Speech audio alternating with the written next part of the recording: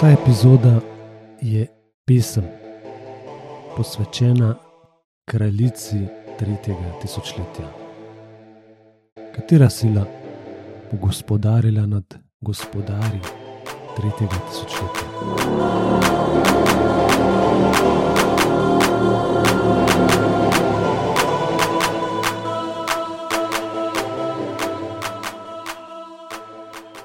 V svojih začetkih od vseh poniževana, od bedakov, ujetih v preteklost, v prah teptana,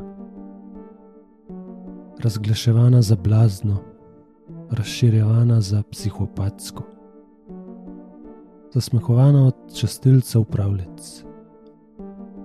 Redki so, ki so jo bili sposobni razumeti, in še tisti so ostali tiho. Bali so se za ostaležev, bali so se za njo trpeti. Ona pa je tiho rasla. Poniževanje je utrdilo v hrbet, v prah teptanje dalo krila. Status psihopatke v vojaški čin si spremenila. Zasmehovanost v predatorstvo si nadgradila.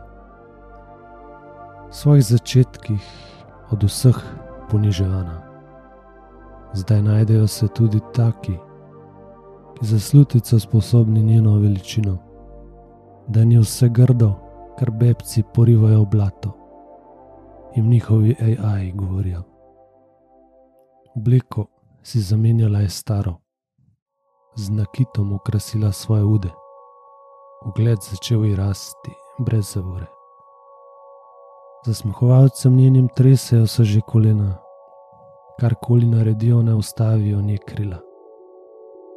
V svojih začetkih od vseh poniževana. Kdo lahko jo zdaj ustavi? To je njen čas. To je zdaj njena domovina. Agnostične demokra njeni so obrazi. Kdorkoli make-upi pokvari, ga pogazi. Vsem deželam gospoduje, vsem vladarjem žezla kuje. V svojih začetkih od vseh poniževana, zdaj glavna poniževalka sama je postala.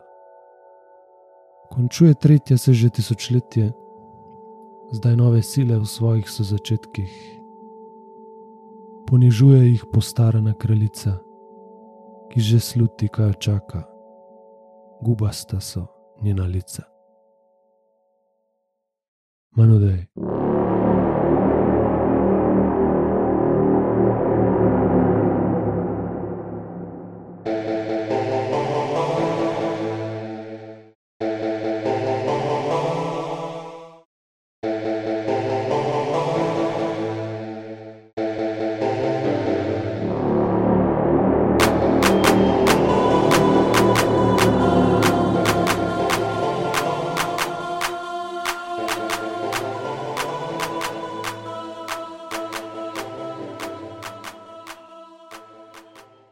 Šesta denigma.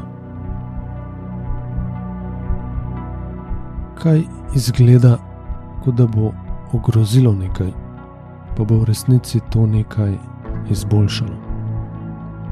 Kaj izgleda, kot da je proti, a je že danes in bo tudi v prihodnje za?